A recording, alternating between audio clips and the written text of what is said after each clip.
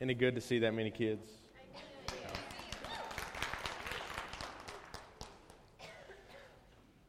If you have your Bible, if you'll turn with me to Galatians chapter 1. As you're turning there, I want to welcome you to First Baptist Eichard this morning. If you're visiting with us, very glad that you're here. The people around you may realize that you are our guest. I would have no clue. This is my second Sunday here, and I know probably about as many names as you do. So feel good about that and feel welcome that you're not the only one going through that. But we are glad that you're here, glad that you came to be with us this morning. And we just pray that God would bless you while you're here. If we can help you in any way, hope you'll see me. Or there are a lot of people here with name tags on. You can go see one of them and get information about our church or there where you came in at the doors. We are in Galatians chapter 1, and we're going to begin in verse 11 in just a moment. Last week, we started this book, and we considered what Paul says when he lays out for the church is in the region of Galatia, that there is no other good news except that which comes from Jesus. That anything else, any other way that someone would tell you that you can get to God it's false. He says there that there is no other gospel. Well, this week, as we look at this passage, and it's a rather lengthy passage, but Paul begins to talk about his life and how someone who is looking from the outside in at what has happened in his life could see that the gospel, when it is preached into someone's life, when it enters into someone's life, when God, through Christ, saves someone from their sin and saves them to a relationship with Him, that the gospel is very transforming.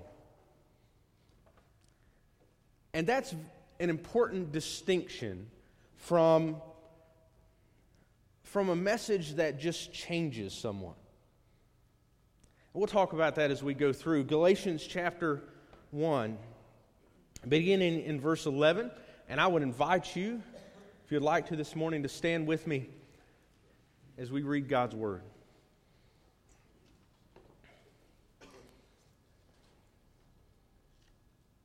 Galatians chapter 1, beginning in verse 11, Paul writes, "For I would have you know, brothers, that the gospel that was preached by me is not man's gospel. For I did not receive it from any man, nor was I taught it, but I received it through a revelation of Jesus Christ. For you have heard of my former life in Judaism, how I persecuted the church of God violently and tried to destroy it. And I was advancing in Judaism beyond many of my own age among my people. So extremely zealous was I for the traditions of my father. But when He who had set me apart before I was born, and who called me by His grace, was pleased to reveal His Son to me in order that I might preach Him among the Gentiles, I did not immediately consult with anyone. Nor did I go up to Jerusalem to those who were apostles before me, but I went away into Arabia and returned again to Damascus. Then after 3 years I went up to Jerusalem to visit Cephas and remained with him 15 days. But I saw none of the other apostles except James, the Lord's brother. In what I am writing to you before God, I do not lie. Then I went into the regions of Syria and Cilicia, and I was still unknown in person to the churches of Judea that are in Christ. They were only hearing it said, He who used to persecute us is now preaching the faith he once tried to destroy. And they glorified God because of me. Then after 14 years, I went up again to Jerusalem with Barnabas, taking Titus along with me. I went up because of a revelation and set before them, though privately before those who seemed influential, the gospel that I proclaimed among the Gentiles, in order to make sure that I was not running or had not run in vain. But even Titus, who was with me, was not forced to be circumcised, though he was a Greek. Yet because of false brothers secretly brought in, who slipped in to spy out our freedom that we have in Jesus Christ, so that they might bring us into slavery, to them we did not yield in submission even for a moment, so that the truth of the gospel might be preserved for you. And from those who seemed influential, what they were makes no difference to me. God shows no partiality. Those, I say, who seemed influential added nothing to me.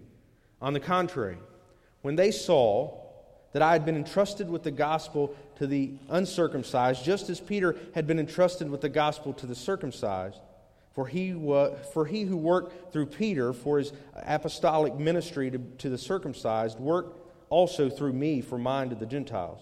And when James and Cephas and John, who seemed to be pillars, perceived the grace that was given to me, they gave the right hand of fellowship to Barnabas and me, that we should go to the Gentiles as they to the circumcised. Only they asked us to remember the poor, the very thing I was eager to do. Would you pray with me real quick? Heavenly Father, God, we ask that today you would give us your grace and mercy, that you would bless your word. God, let each one of us in this time seek to know you. God, let us seek your face. Lord, remove me out of the way. Let your word speak. God, we know it is true. We know it is good. And God, we pray that we are challenged as we consider how your gospel transforms this morning. And I pray this in Christ's name. Amen. You may be seated.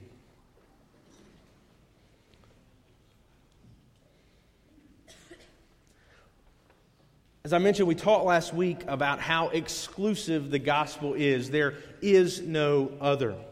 This morning, I want us to look and see that when the gospel is present, when the gospel is being proclaimed, when the gospel is being heard, when the people of God are allowing the gospel to come in and transform their hearts and their minds, transformation is taking place.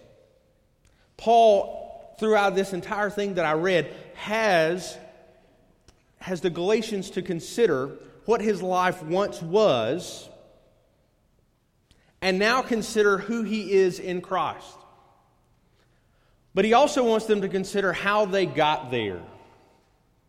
How he went from being someone who is persecuting the church. If you know the story from the book of Acts, Paul is walking on the road to Damascus. He is going to a new place where he can persecute the people of God, where he can persecute the children of God. He is going to go there and probably put believers in Christ to death. That's who he was. That was his job. And he believed that that was a good thing. He thought that he was doing a good thing for God by going and putting to death those people who followed after Jesus. Because he believed that they were departing from the truth. They were disobeying God. They were following some man. And yet on that road to Damascus, God met him. Jesus appeared to him, and his life was radically transformed. He was no longer the person who persecuted the church, who was a devout Jew who studied the things of the law constantly. But he went from that to someone who began preaching the gospel to Gentiles. As a Pharisee of Pharisees, which is how Paul describes himself, he would not even have a relationship with a Gentile. He would not have a relationship with someone who was not part of God's chosen people, the nation of Israel. And he went from that to preaching to the Gentile.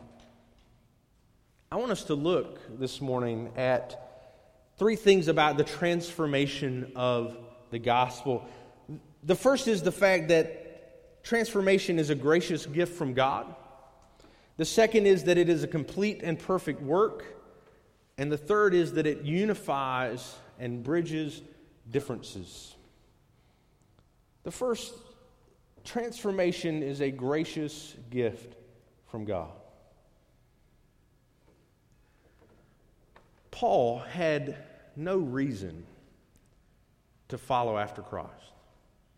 If we look at his life and everything that he is doing, there is no reason. And Paul lays that out. He says, listen, what happened to me could not have come from someone else.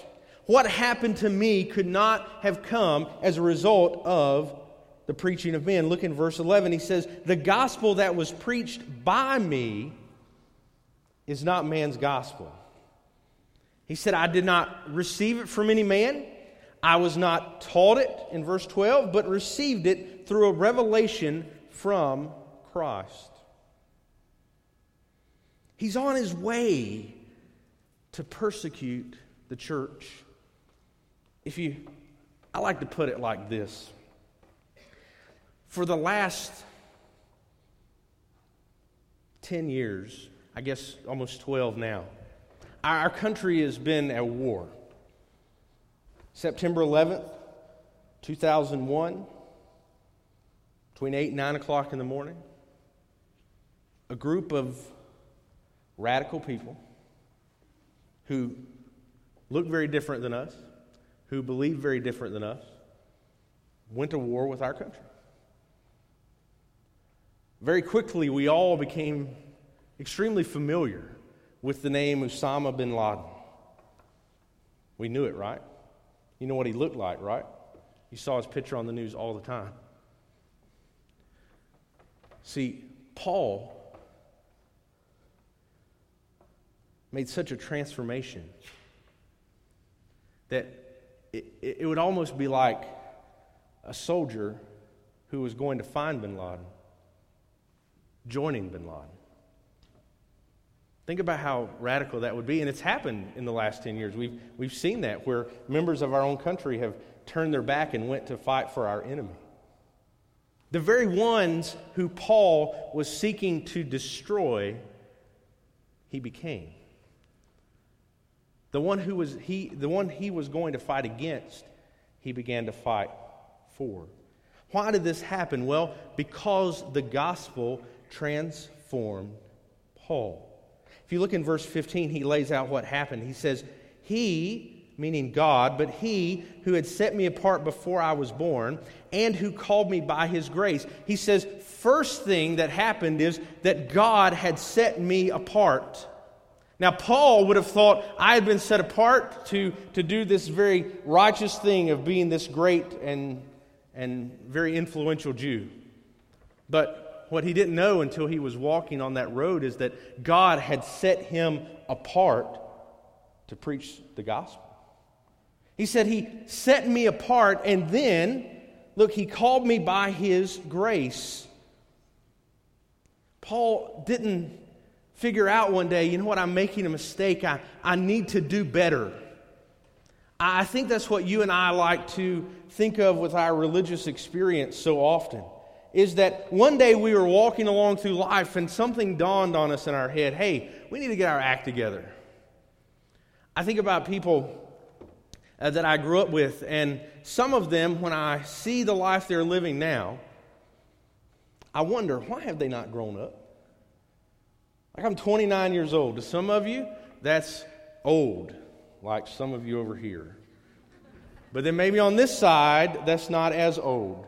And here in the middle, we're kind of in good company, I guess. I didn't notice how that was laid out till right now. But I wonder sometimes, 29 years old, 30 years old, it's kind of time to start growing up, right? Except if you're David Gregg, apparently. I mean, those things that you did when you were a kid, maybe you could do a little better now. You know, you want to go out and get a job. It's maybe time to get off mom's couch at 29, 30 years old. It's about that time. But what I forget about people sometimes is that really we're not very good at changing ourselves. We're not really that good at making ourselves better. Like, how many of you have started very short diets? I have. I do it each and every Monday. I'm going to do better this week. My wife knows what I'm talking about. I've ate so many salads on Monday and had that milkshake on Tuesdays. it is difficult for us to change us. But Paul, when he looks at his life, and listen, he did a lot more than start a diet. He looked at what had went on in his life and he said, I didn't do this. I had nothing that would draw God to me. As a matter of fact, I was going to persecute His people. And yet God showed me His grace. And once God showed His grace, what did He do? He revealed the Son to Paul. Think about this. It's an amazing thing. It wasn't just an angel that appeared to Paul on that road to Damascus. An angel would have been awesome.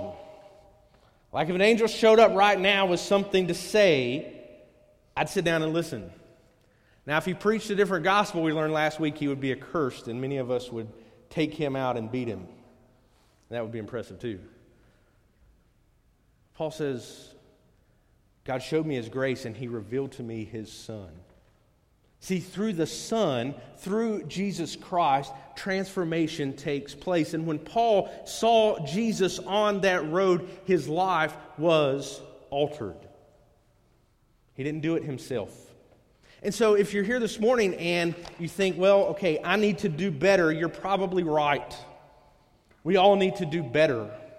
But when we try to do it ourselves, it does not work.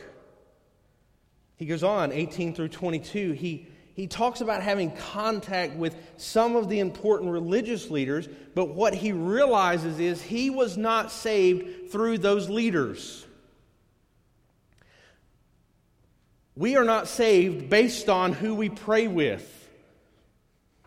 You know, if you pray with me, it doesn't stick better than if you pray with Fred or with David Gregg. That one probably didn't stick. You asked for it.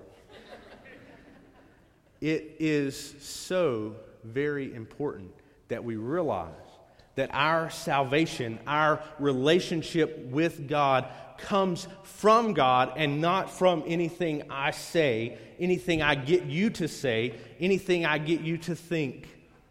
It comes through a relationship with Christ. Look, he was very zealous for the traditions of his fathers, he says there.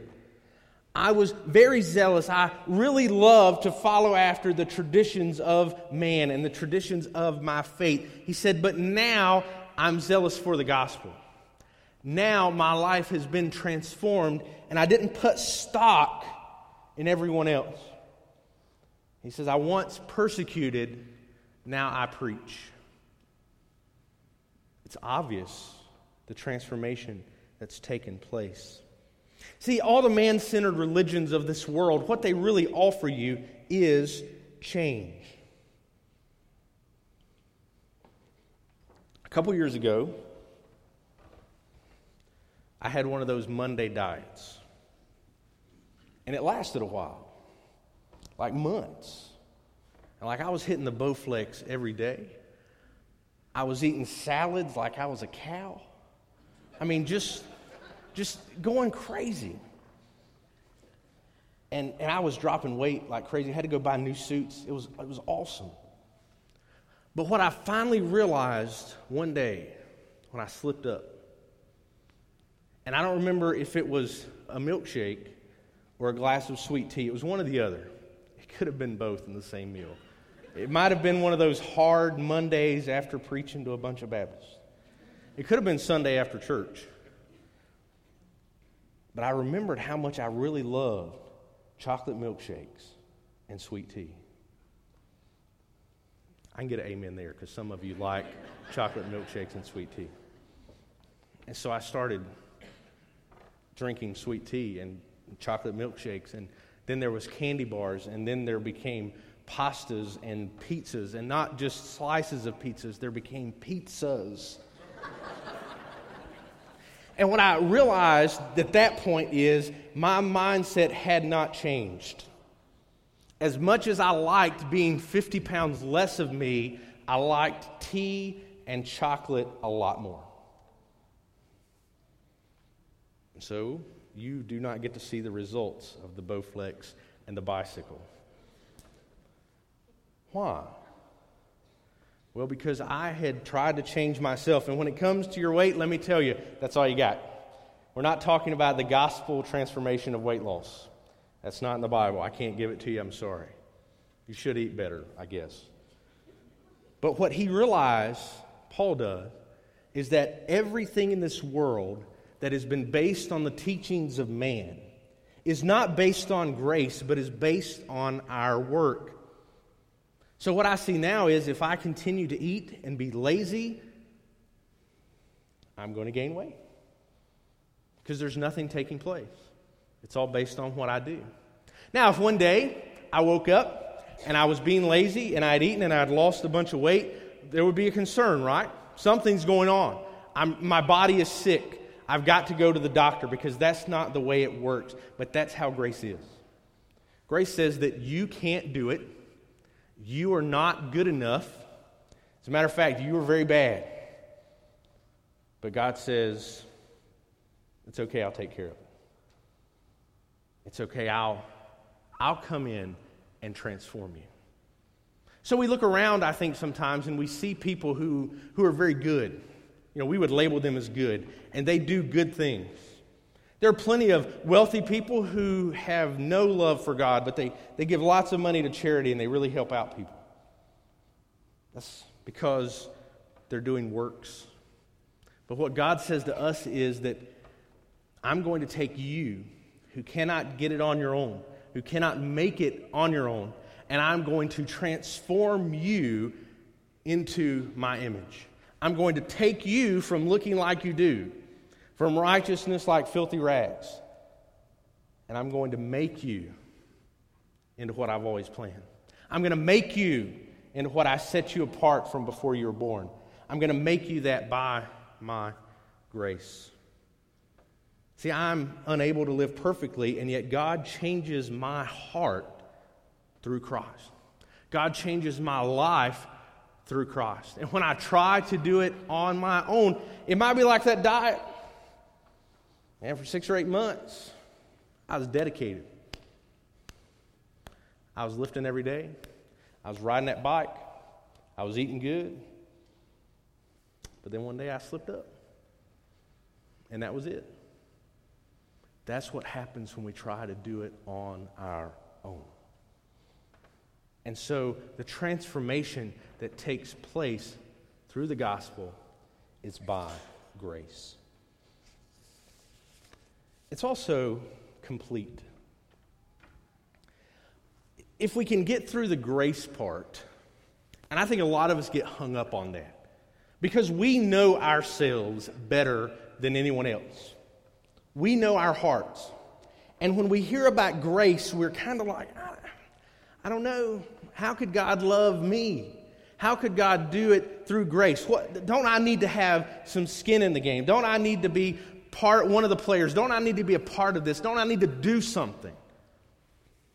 But if we can get past the grace, if we can wrap our minds around that as best we can wrap our minds around grace, I think then we struggle with understanding that transformation, when God transforms us, it is complete and perfect. Look what he does.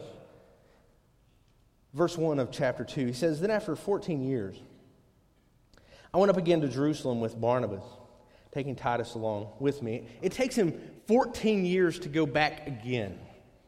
Paul's transformational process took a while. Now, it was, and you need to understand it like this, when God saves us, we are completely saved. There is no working up to more salvation. But you and I also know that we are a work in progress, that God is molding us and shaping us as we go through our lives. So it takes Paul 14 years before he really gets out and gets going in ministry. There was a lot there that he had to deal with. A lot. And so he goes to Jerusalem and he's going to go meet with these fellas that are there, the guys that we all know from Jesus' disciples. We see Peter and we see John. We see them there, and they are leading the church in Jerusalem, and they're still primarily preaching to a Jewish audience. And so he goes to them and he shares with them what has happened in his life. He shares with them about what God has done with him and what God has done in him sharing the gospel to the Gentiles. And he says there he goes to make sure that he is not running in vain. He is not running, and that he has not run. Now he knows that the gospel that he's proclaimed is the truth. He knows that it is what God has called him to. He knows that it's what God has used to change his heart. But he wants to make sure that the church is not dividing. There's not a Jewish church in Jerusalem and a Gentile church everywhere else. There is the church. And he wants to find out if that's the case, and he does. He says that they don't add anything to what he is doing. They see that he has been given the grace of God, and they give him the right hand of fellowship in verse 9. Even Titus, who is with him, is not forced to be circumcised because it's not necessary for transformation. They welcome Titus in. And again, you and I don't think we can understand that tension, because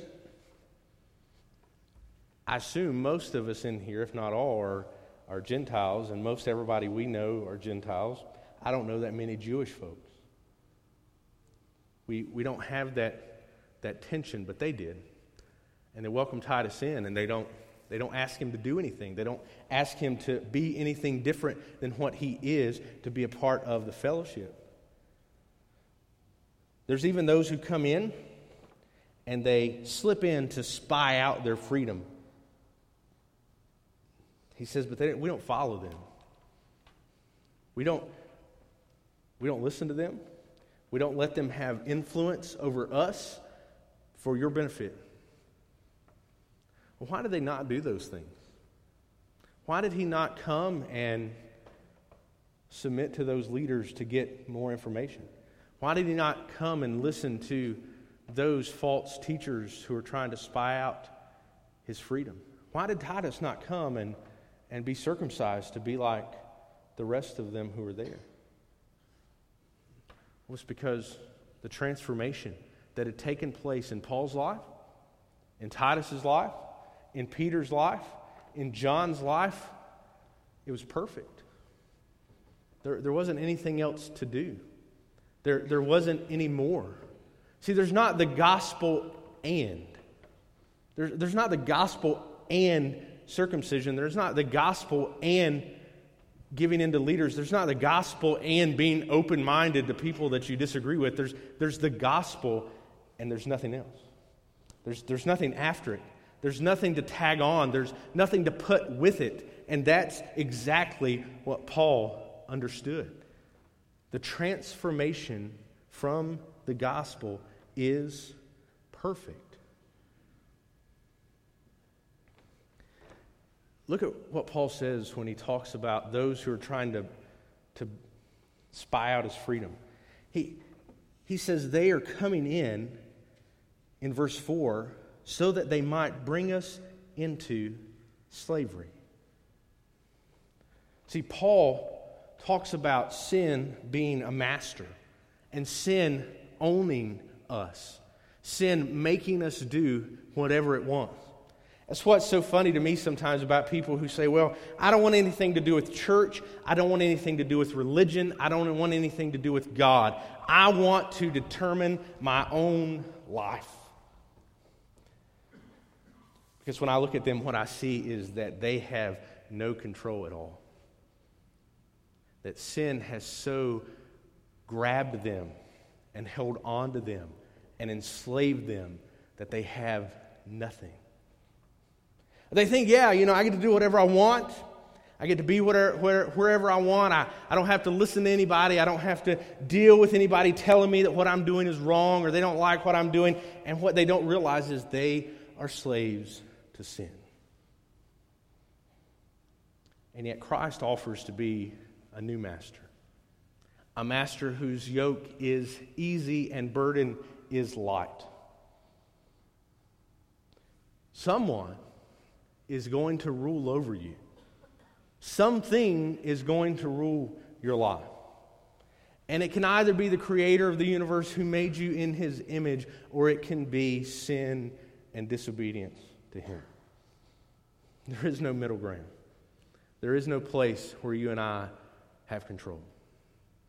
And so Paul sees as they want to come in and add things back to the gospel, what they are doing is wanting to put him back in slavery to sin. They want to take him away from the freedom that he has in Christ and put him under the burden and weight of the law and sin. And Paul says, I don't want to do that.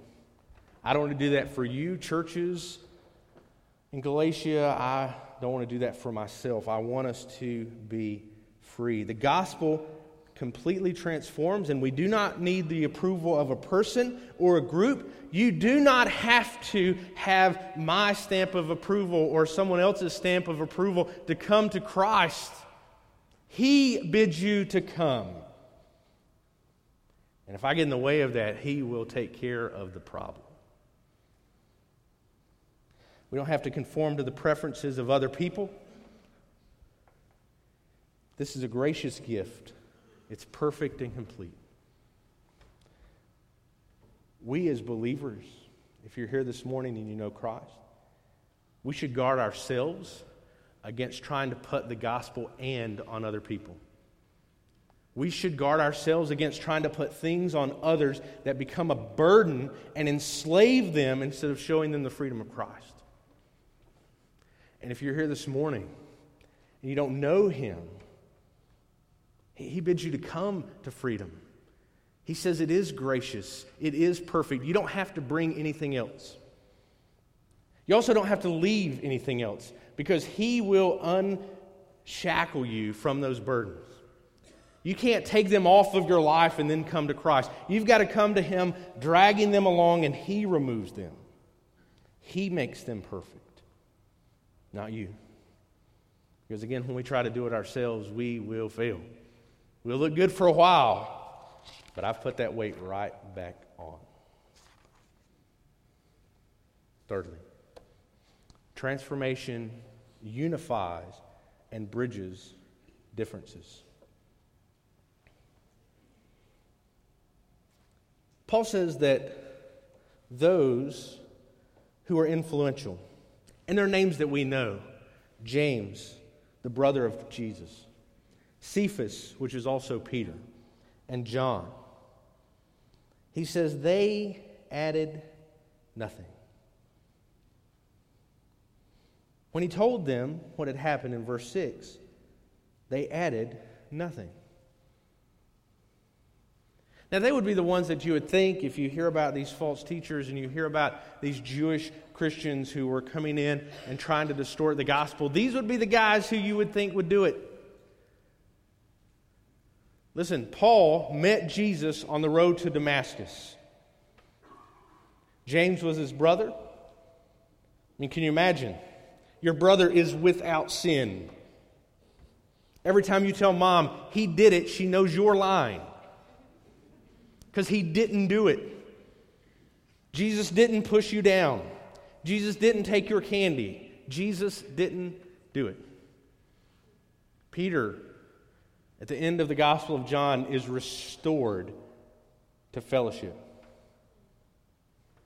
John wrote John. He wrote 1st, 2nd, and 3rd John. He is given the revelation of Jesus on the island of Patmos. He is called the one whom Jesus loved. And yet Paul says that these guys, when he went and met with them and he told them what he had been preaching, he told them about the gospel to the Gentiles, they added nothing. They did not desire to cause division. Now, we will see next week that Peter does slip into that and it causes a problem. But right here, they add nothing. On the contrary, they extend to him the right hand of fellowship. They see that Paul has been entrusted with the gospel to the Gentiles. Paul understands in verse 8 why that is true. He says, "For he who worked through Peter for his apostolic ministry to the circumcised worked also through me for mine to the Gentiles." He sees the reason they can be together and have fellowship is because they're both serving the same God who has brought them together for the sake of the gospel. Paul has a ministry to the Gentiles. They have a ministry to the Jews. And when they see the grace of Christ in Paul, they're excited about what God's doing. They know his story, and they have seen the transformation. And when they witness what God has done in his life, it brings them together. It bridges their differences. Paul's hanging out with a bunch of Gentiles. He's hanging out with a bunch of sinners. Now you would think Peter, James, and John would see somebody hanging out with sinners and it would ring a bell. There was this guy that they spent 3+ years with who always hung out with sinners. He spent a lot of time with them. But they don't always catch it. Nothing's new. They missed it a lot when Jesus hung out with sinners. But they extend the right hand of fellowship, and their differences are bridged. I think you and I as believers often let our differences stand in the way of fellowship. This is not due to the differences. This is so often due to the lack of transformation in our life. It's easy to be angry and bitter toward other believers. It's easy to look at others and say, they don't do it like I do. They don't act like I want them to act.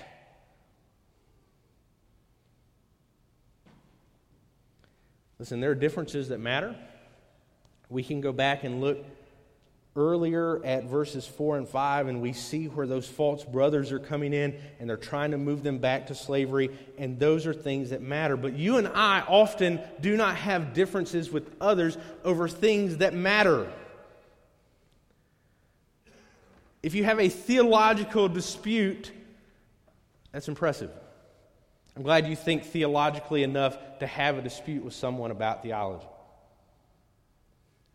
But our disputes are about carpet. The theological concept of carpet.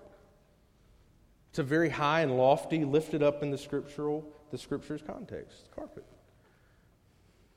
We fight about music. We fight about dress code. We fight about whether Fess's gravy is thick enough or not. I haven't, because I'll eat it all day. But someone would.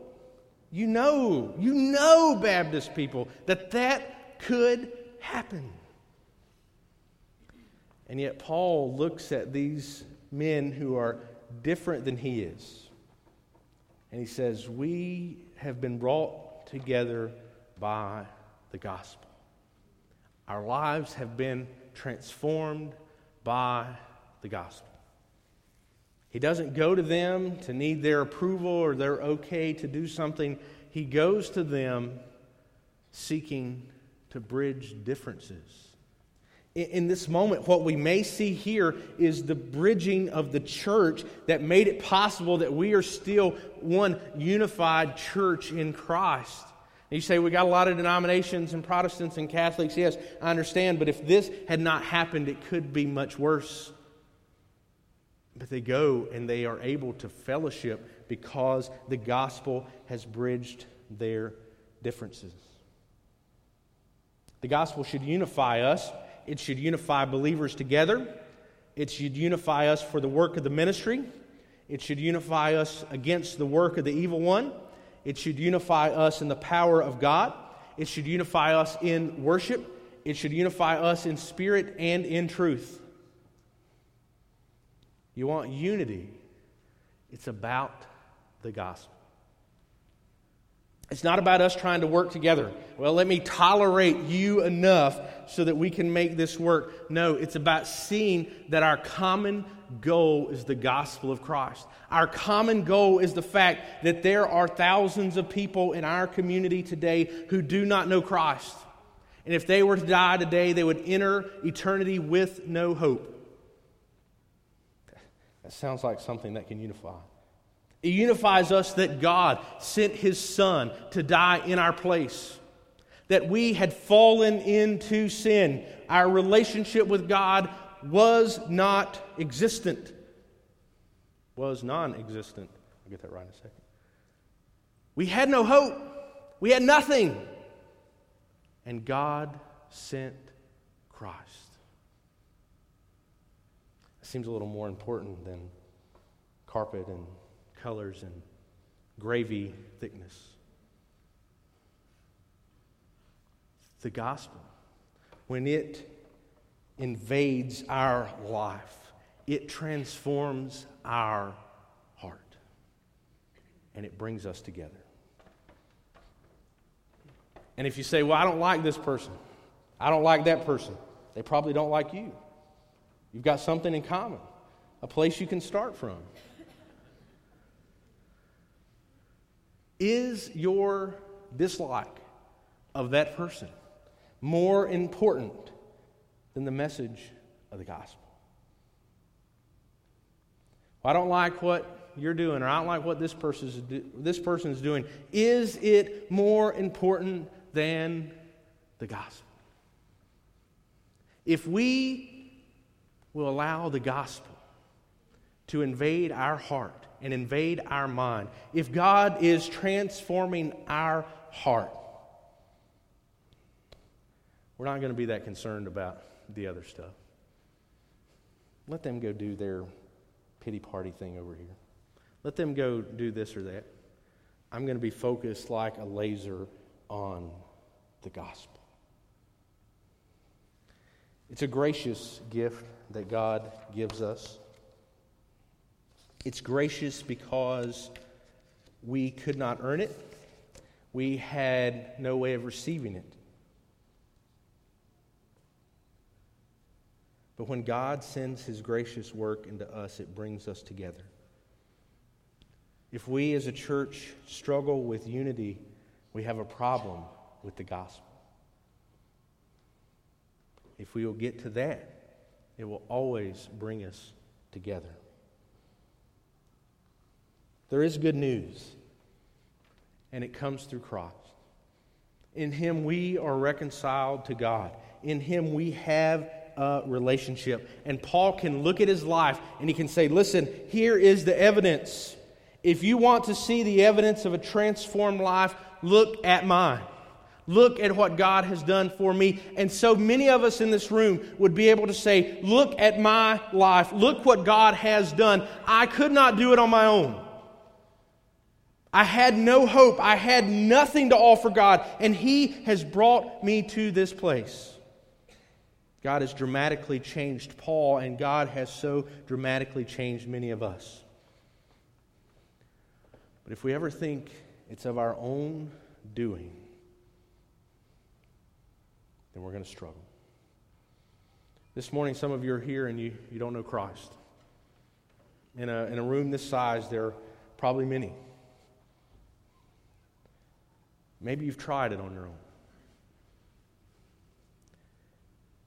If you have, then you kind of know what I'm talking about when I say you can't do it. If you've tried it on your own, you kind of understand what it means when I say you can't do it on your own. And you might look around you and you see people who seem to have their lives together and you go, those are pretty good church people. I bet they work really hard at it. But if they're honest with themselves, they go, no, it's just God's grace in my life. They'll probably tell you, I'm messed up just like you are. I have struggles just like you do. I have conflict in my family. I have conflict with my children. I have to deal with the financial burdens of this world. I have to deal with the changing culture around me, and I struggle, but God has transformed me. This morning, if you're here and you're trying it on your own, why don't you stop? Just stop trying to do it on your own. It's not going to make a lot of difference. If you're trying on your own, not trying on your own, it's going to be kind of the same result. What about turning to the one who made you and say, I can't, but you can. I can't do it, but God, I know that through Christ, my life can be transformed. It's not going to be perfect tomorrow. It's not going to be perfect a week from now. It's not going to be perfect until somebody is standing here doing your funeral. And yet God, from this point today, if you would give your life to Him, would begin to transform you. He would begin to make you into His image. When you went through that struggle, you could realize that God's there carrying you. You know, before you had to drag yourself along, you had to pull yourself, you had to walk on your own, you had to crawl on your own, but God's there. And that doesn't mean the difficulty's not ahead. It doesn't mean that you're not going to go through struggles, but it does mean that He's there. If you're here this morning and you don't know Him, His call to you is to do this, to turn from trying to do it yourself and to believe that He can. To turn from your sin, which is when we say we know better than God, and saying, God, this is my life.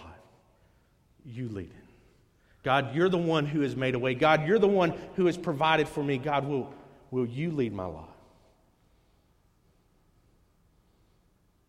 Bring your burdens with you. You can't leave them where you're at, because you're going to get caught up trying to take them off and you're never going to make it. For the rest of you who are here this morning and you know Christ, you know Him. I mean, you know when He saved you. You know when He reached out and called your name. When you realized that before you were born, He had a plan for you. When He revealed His Son to you. Do you feel like your life is transformed? Do you feel like your life is being transformed, that God is making you into His image? Because if not, and I know that we so often get to that point where we can't feel it, where we don't know it, we're just burdened by it. God, why aren't you doing more in my life? God, why aren't you leading my life? Listen, this morning, what He's calling us to is to realize that He's at work. To call out to Him afresh and anew, God, take my life and lead me. God, take my life and make it into yours. We don't need anything else. It's a perfect work. It's a grace-driven work. It's a unifying work. A lot of times we just got to let Him take it. We got to stop trying to do it ourselves. God, I'm gonna get this one. All right, God, you handle this, and I'm this little piece here that I need to work on. I'm gonna take care of it. It doesn't work like that. If you're here this morning and you know Christ, but you need a fresh touch of that transformation. In just a few minutes, we're going to sing. You're going to have an invitation to come and pray, or pray where you're at. Imagine what God will do for our church if we're crying out for transformation. If we're crying out that God would transform our heart and life, if we are seeking after His love and His grace, if the gospel is what drives us, if it's what is in our heart and on our mind, if it's what's on our lips, imagine what God is going to do. It's hard to imagine because it'll be so great. I promise it would take us by surprise. It would remind us of His goodness. So this morning, if you don't know Him, there's no transformation. There's nothing. There's just you. Just you trying to do it. But if we cry out to Him, He'll lead us. He'll call us. He'll show us His love. If that's you this morning, don't you want to know what it's like? Not have to do it on your own. Not have to struggle with it and feel inadequate, but to feel the love of Christ. Will you bow your heads with me as we pray?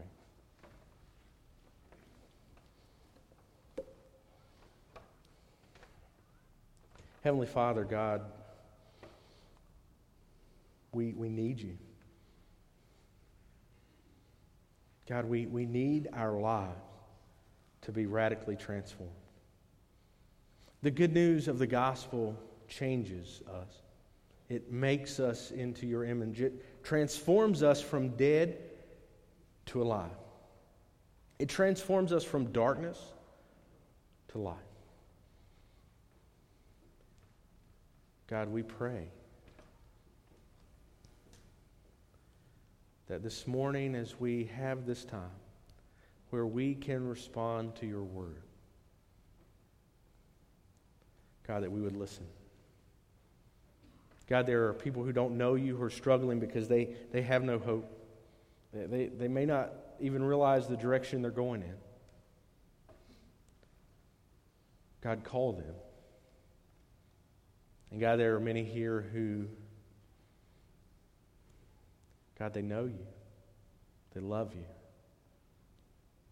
But God, they need the gospel to continue to transform them. They need the gospel to be on their heart and in their mind. God, the false teachers of this world have come in and tried to convince them of this or that and tried to pull them in this direction or that. But God, in this moment, in the quietness of this time, would you speak afresh into their heart? God, help them to see that their life,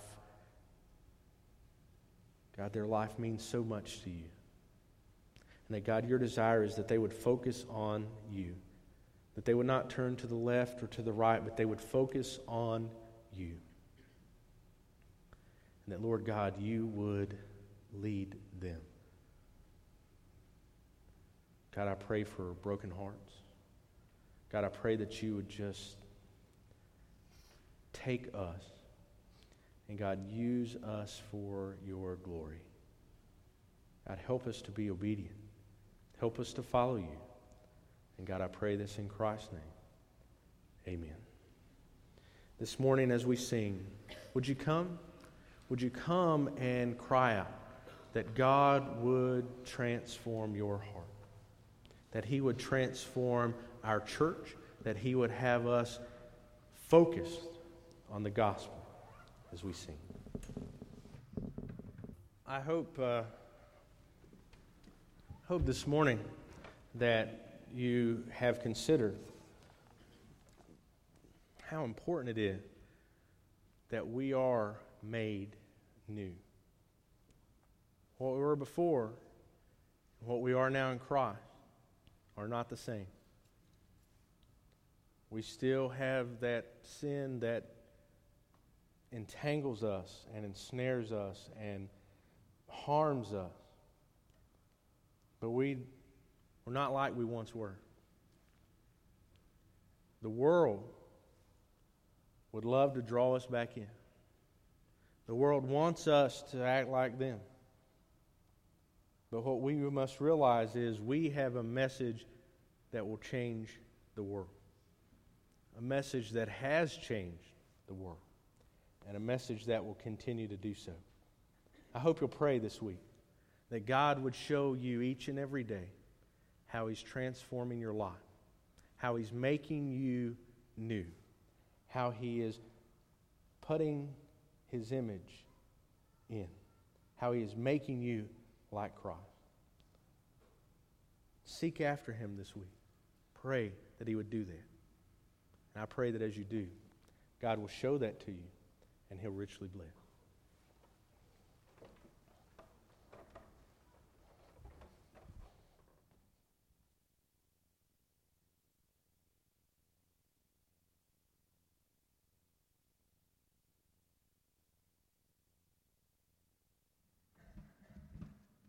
For our announcements this week, our servant of the week is Brother Ned Beck. He's going to be here anyway, come the 8th and 9th, so you might as well give him a call, and I'm sure Brother Ned, I've known Ned a long time. He's a good listener, and he's got a heart for people, and if you need him, trust me, you can call him this week. My wife is sick at home, but she wanted me to remind all the men folk, please bring your drills next week. Not so that we can do surgery on one another, but that we can do surgery on the racks for the consignment sale, which will be March 14th through the 16th. Co-signer registrations are accepted now. See Kim Atkins if you need to do that. Also, it's been mentioned that the ACC tournament, for those of you who are going to the women's ACC tournament, that meeting, y'all are going to meet next Saturday morning at 7 o'clock, and they'll leave out from here. Also, the monthly meeting for Women on Mission is today at 5 o'clock. Ladies, bring an item for our cheer bag. Guys know nothing about that, trust me. Also, again, Youth Fund, if you need tickets, Brother Mike's standing back there with his box. He's ready to go. I know that I've been reprimanded by my principal for putting that out, but some things are worth getting in trouble for Jesus for. So just see Brother Mike. And the North Carolina Missions Conference on April 5th and 6th. If you want to register for that, just see Fess Brown. Ned, speaking of our Servant of the Week.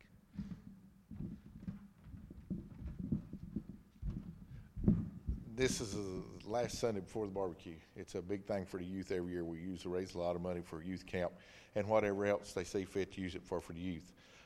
Starting this week, Thursday afternoon, we will be transforming the CLC from a CLC/sanctuary to a serving line. So I need people here to start setting up for the serving line Thursday afternoon also. We also will be starting to cook the meat and everything. That is also, if you have desserts, people, please fix desserts and bring desserts. They love homemade desserts with their barbecue. So by Thursday evening, if you can bring those by and drop them off, we will start boxing up the desserts and getting them ready to take out for Friday also for the deliveries.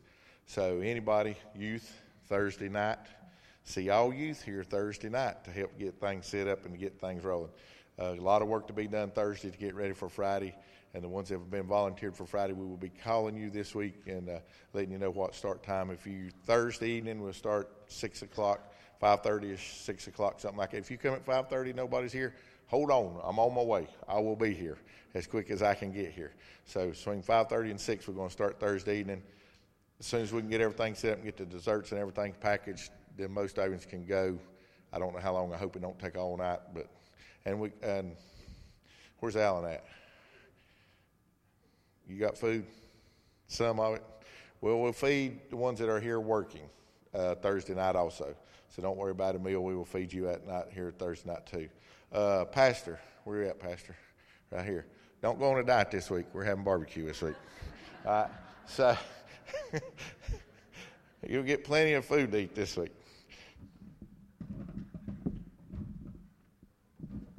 And if you've not mentioned barbecue to anybody and everybody that you know, it's $7 a plate. They do not have to buy a ticket. We will sell them when they come. But sell all you can sell and tell everybody you see to come and eat here. Sometimes it never ends. We are going to have a business meeting Wednesday the 6th. There is information on the greeter stands at each side. If you'd like to get that, I'd wish you would. Look over it. Pray over it. Help us decide who's going to lead the church. We understand that God is the head. Dr. Michael is our under shepherd. But it's your responsibility to step up. Not only for the positions that's on that paper, but we need teachers. We need people to look after the kids. We need help on Sunday nights. We need prayer partners. There's not anyone in this church that we can't find something to do. There's people that are not using their giftedness right now. And the rest of your brothers and sisters are paying the price for it. So pick up one of those papers. Pray hard for the next couple days. Come on in Wednesday night. Let's make a few decisions about what the future of First Baptist Sychard is going to be. Let's see where God is taking us. Because I'm going to tell you, He's been super faithful to us. In a time where we had an interim, we got one very quickly. We called a pastor in half the time it took us last time. Tell me that's not gifts from God.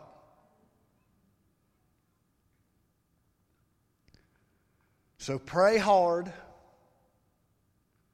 Write names on that piece of paper and give them to us so we can pray harder and we can figure out who among us are going to stand with us and see the direction that God's leading us. You're dismissed to light groups.